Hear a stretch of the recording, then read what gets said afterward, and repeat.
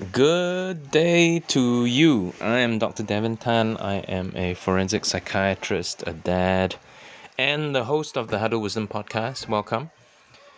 On the podcast, I like to discuss parenting and mental models that makes life a little bit easier and hopefully more meaningful for you. Well, that's my aim anyway. But I've been advised to give you a disclaimer every time I make one of these episodes, and that is nothing I say on this podcast is psychiatric or medical advice, and nothing should be construed as such. If you have any psychiatric questions, medical questions, go and consult your own healthcare professional. So everything I say here is my opinion, my point of view, my perspectives, my 2 cents, because it is my show and I can do what I want on the show, at least. Today I wanted to talk about youth violence in youth, violence committed by youth, perpetrated by youth. Against both children, young people, and adults. Reason being is I came across an interesting article in the Wall Street Journal a couple of days ago, and also the Otago Daily Times. For those of you that are in New Zealand, you probably know where Wanaka is. It's down in the South Island. Been on holiday. I have mixed feelings about going back home, but alas, I must return. Anyway, in those publications, there were actually a few reports, and I've seen plenty more over the last couple of years, actually. Reports of crime waves across the world, a bit sensationalist, a bit alarmist. Youth crime, youth murder, youth-on-youth murder, ram raids, aggravated robbery, aggravated assaults, shootings, kids killing kids, kids shooting adults. So much woe, so much doom and gloom. It made me wonder, is this actually the case? Is it that things are truly getting worse and worse? And the thing is, it's not. But what was interesting to me is the tone in which a lot of these reports were written. A lot of commentators have been pointing the finger at various things, in particular the pandemic. I'm sure you are not tired of hearing about that. COVID, lockdowns, and they blame the lack of structure, kids not being able to attend to their usual activities, they're not at school, and so they get bored or they get stressed and anxious, etc., etc. And then, they, for some reason, makes them go crazy, and then they start shooting each other. But still, it sounds a bit ludicrous. And actually, the problem with statistics, or people quoting statistics without context, is very misleading. It doesn't give you the whole picture. It actually, from 1994 till 2019, pre-pandemic, crime rates in youth have actually been flatlining, or in some jurisdictions it's actually decreased. And yes, I admit there has been a statistical blip, some increase in certain areas in serious crime through the pandemic period. However, it is really important that you don't draw any firm conclusions about that, because you can't, using a short period of 1 or 2 years to draw conclusions is specious. It's very dangerous, it's misleading. Everything in human nature goes in circles, okay? So you can't just take a cross-sectional view and draw firm conclusions based on cross-sectional data. You have to take a long-term view. Just like when you if you're a stock market observer, you'll see that over time, over the last 200, 300 years, credit cycles move in cycles. They go up, they go down. And just like with anything that involves human nature, human emotion, things go up and things go down. But good news is I think that crime rates are actually flatlining and maybe even improving. However, it's not zero. It's not zero. So we are far from minimizing youth crime. Serious crime is still serious. It's still there, unfortunately. But luckily, it's not all that common. Or at least not as common as people think it is. And I think people think it's common because of what I call readership bias. But, violence is still a thing. And humans being humans, we blame things. We blame parents. We blame pandemic. Is it Marilyn Manson, social media, Britney Spears, New Kids on the Block, Grand Theft Auto? We blame things when we don't know what to do about the situation that's causing us grief. And actually, it's no one's fault, but we have to take collective responsibility to do something. And what are we going to do? I'm going to tell you what to do. I'm going to tell you what we can do collectively to reduce crime, to reduce youth crime. Isn't that amazing? All you had to do is just listen to me on huddlewisdom.com, Huddle Wisdom, the podcast. It's all here. But I have to say I cannot take credit for any of this. Of course, I can't. Because it's not my ideas. It's ideas that I have distilled from giants. Intellectual giants before me. Of course, I jest a little bit here. People who know me know that I'm not that grandiose or narcissistic. But anyway, let's get into it. So, perpetrators of a violent crime. Who are they? Why are they? They all share some characteristics, but it's not the focus of this episode because it's more useful to talk about what they lack so that we can remedy what they lack. I'll just say that there are outliers in this world, like the Jeffrey Dahmers of this world. We don't know why these people come into being. We can speculate, we can conjecture, we can theorize, we come up with all kinds of ideas and reasons. But luckily, these people are so ultra rare that in general, we can apply broad principles across the board, and it'll help. Even with outliers, though, I would say that their needs are the same as you and mine, yours and mine, but it's just simply greater, and they need special attention if their innate tendencies, proclivities are to be managed well. The majority of people that commit crime are just like you and me.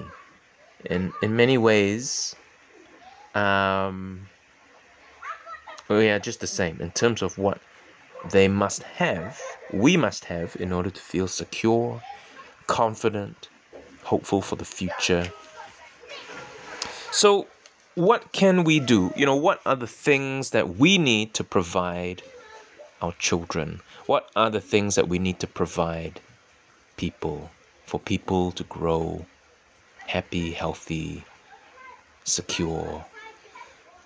Now, let me just say before I continue that I'm not naive to the fact that the world is full of difficulties and pain. And if you're hurting out there, my heart goes out to you. And I'm not saying that life is easy, okay? I just want to make that clear. Life is not easy. Life is complex. Life is complicated. But what I hope to achieve in this podcast is to help people to understand certain mental models, frameworks that might help make things a little easier, a little less stressful. Okay, so what are some of the ideal things that we should be providing to everyone? What should we be putting in the soil? What do plants need in order to grow well? What do we need? So the first thing that kids need is clarity. Clarity. They must be absolutely clear as crystal, that they have someone who will always be there for them. This cannot change, okay? If you can help it, then help it. They must be absolutely clear that there is someone in their life that is there for them, that has their back. This clarity of relationship is like a reference point, a set point from where children navigate, without which it's easy for them to lose their way. If they get emotionally lost, if they get lost along the way, along their journeys, their personal journeys, they can reset as long as they have a clear reference point. Yes, there may be many reasons for a lack of clarity, opacity, confusion, in terms of the security of a relationship. It's our job then to make it less uncertain for our kids. It's our job to find the reasons for opacity and to clear the view for our children. We need to deal with that immediately. The second thing is kids need meaningful activity.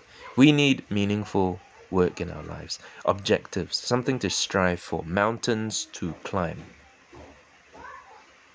Yours might be, a mountain that may be a little less steep than someone else's, but nonetheless, it's still something to climb. And we need to train our kids to expect to face mountains, that they are going to have to face obstacles in the way, but they will be able to rise to the challenge.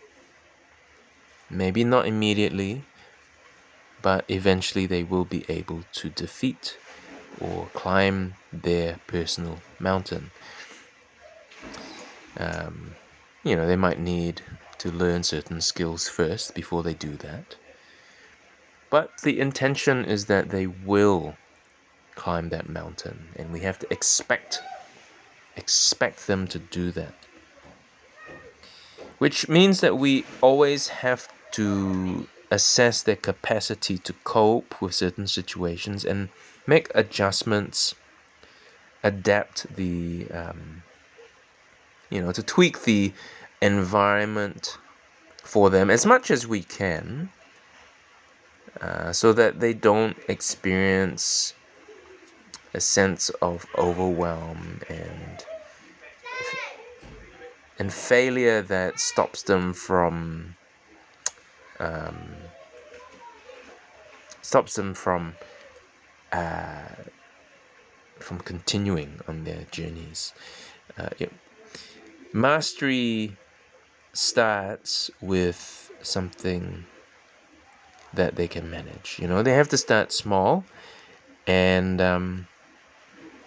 that means that they get a taste for achievement, and then they can build from there. And I think as parents, part of our role is to ensure that we set the stage for our children so that they can experience that taste of achievement, and we can curate those sorts of experiences for them as much as possible anyway, because I know that life is unpredictable and it's difficult to do these things on the fly. I'm not naive to the fact that we can't predict what's in front of us half the time, but we can prepare. And we need to be interested and engaged. We have to always be looking to engage with our kids in a way that allows us to understand their needs, their limitations, so that we can help them. That's what we're there for. It takes a lot of work, it's a lot of effort, but we should be doing that. You should be doing that. The third thing is that kids need to feel like they belong. They need to feel a part of something, a team, a family. No wonder people talk about youth gangs and rising rates of crime perpetrated by gangs, and it's not difficult to see why there seems to be a need for young people to congregate in these sorts of antisocial communities. Actually, antisocial is a strange word because it's very social being part of a gang. Anyway, kids, we need to feel valued. We need to feel like we're part of something. It helps us to form our identity. It strengthens our sense of self. It gives us a sense of belonging, which we all need, because it's about survival, isn't it? And so I think that's part of the reason. Recently, I've taken quite an interest in my family history, the tribe that I belong to. Been learning a lot about a branch of the family tree that I've not previously been privy to. My great grandfather, Xiaowah, he formed some business partnerships during the Second World War, where he and his group set up some secret accounts to fund 2 Spitfire bomber planes for the Allies. And he was a prominent businessman in North Borneo at the time, and the Japanese who occupied the place found out, and they made an example of him and his colleagues, and they were summarily executed for his part in helping the Allies. But that piece of history itself had a strong impact on me, and after I learned about this, I felt more drawn to my homeland in a way that I'd not been before. I felt stronger roots had formed, and that was very meaningful to me. So I encourage you. I think it's important to share family history because it can help cultivate roots, which is the fourth thing I want to say. Kids need to feel rooted, as well as to feel like they belong to something that's bigger than themselves. Having roots helps them to form their own identity. Paradoxically, if they have strong roots, it helps them to be more secure when they eventually separate from us. But they still have connection, emotional connection, that is very difficult to break. If they don't, he will desperately, or she would desperately, try to find roots somewhere else in a controlling way, or they might be vulnerable to being controlled by someone else. So bear that in mind. Number 5, kids need to be able to experience the world and explore it. They need stimulation.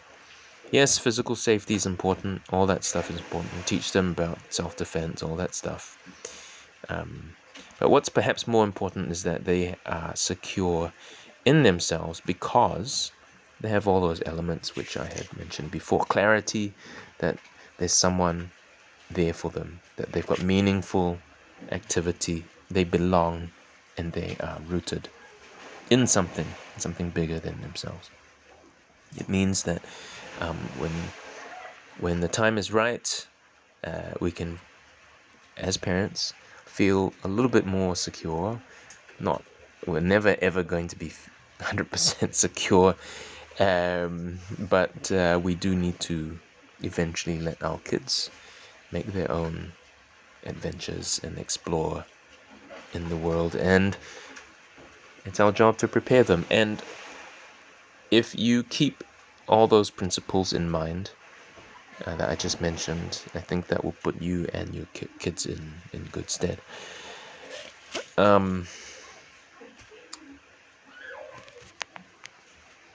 What else do they need? Well, children need to be able to communicate with one another in a way that is clear. I talked about clarity already, but clear communication is so important. It's a skill. So we as adults, when we get frustrated, some of us are prone to making sarcastic comments, passive-aggressive sort of comments, right? Which has this underlying unpleasant subtext. So what we say is not always what we mean, but we need to watch out for that. We have to be really, really, really, really watching out for that. We need to teach our kids how to speak clearly, mean what we say. Let our yes be yes and our no be no, right? As Jesus said. So we need to be clear. The reason is because we want our children to be able to learn how to communicate and express themselves in a way that is clear, so that they can negotiate with the world optimally. It brings me to my next point, non-verbal communication. This is important because if you can teach your kids to learn how to read body language, it's a great tool. Why am I talking about this? Why is it so important? Well, the reason is because if you can teach your kids to speak clearly, okay, to be able to make sense of body language, communication is the thing that helps to build relationships. And through relationships, we can build security. And with security, you can then get clarity, attachment, rootedness, sense of belonging, all that sort of stuff. It's all good stuff, right? So in a roundabout way, what I'm trying to say is that if you can give your kids the skill of language and nonverbal communication, be good at interpreting nonverbal communication, then you are on your way. There are access to various tools and resources to help you to improve your ability to teach your kids this stuff. But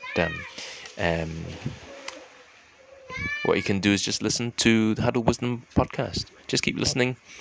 Let's keep talking. Send me some emails if you want. hello@huddlewisdom.com. Ask me some questions and I'll podcast about any questions that you might have, and I'll try to answer them. My kids are calling to me, so I don't know if you can hear them in the background. They're in the swimming pool, so I better go. But before I go, I just want to say, please be consistent. Practice what you preach. As much as you can, because kids can catch you out and they will not believe you if you are a hypocrite. But be subtle, okay, about what you do. My kids are shouting at me now. Subtlety is the key, okay? So when you engage with your kids, you don't have to use words. You can use nonverbal communication, a firm, proud hand on the shoulder that says, I love you, I see you, I hear you, I love you. You're the sunshine of my life, a knowing smile. Do it lots. Do it so many times that there is no doubt that you are there for them. And actually, rewarding good behavior with this sort of acknowledgement is so powerful, much more powerful as a reward than punishing bad behavior. Actually, me and my wife, we don't do a lot of punishment these days. We do a lot of praising. We try and catch our kids acting well rather than trying to catch them acting badly. And the more you can catch your kids acting well, you start to see all the little things that they do that's just simply amazing, and you want to praise the heck out of those things. Don't be cringe, okay? Don't be cringe, because kids can sense when you're being disingenuous. Just connect with them emotionally. Sit with them. Be with them. Okay? If you want to learn more about this stuff, go and check out the blog. I'll put some resources in the show notes for you. Check out the free resources. Learn how to make roadmaps to navigate emotional storms, because I talk a lot about empathy and how to connect with your kids using the empathy triangle. And there's a blog post on that as well, and I'll put that in the show notes. Check out the Empathic Discipline course. It's huddlewisdom.com/practice. It's, it does cost something, but if you don't like it, just tell me and I'll give you your money back. Okay, it's pretty much like risk-free. Happiness guarantee. Okay, that's from me. Happiness guarantee. Tell all your friends about it. I've had some good feedback already. It's changed people's life. As well, that's what they tell me. I don't know if that's true, but anyway, whether people are just being nice. But anyway, I think it's great. Anyway, I'm also going to be releasing the Foundations of Emotional Literacy sometime during the year. I'll let you know as soon as that happens. But I must rush. I'm sorry. My kids are calling out to me. I'm going to go jump in the pool now. I love you all, my friends. Thank you for joining me. Be well. Hope you're well. And I'll talk to you next time. Bye.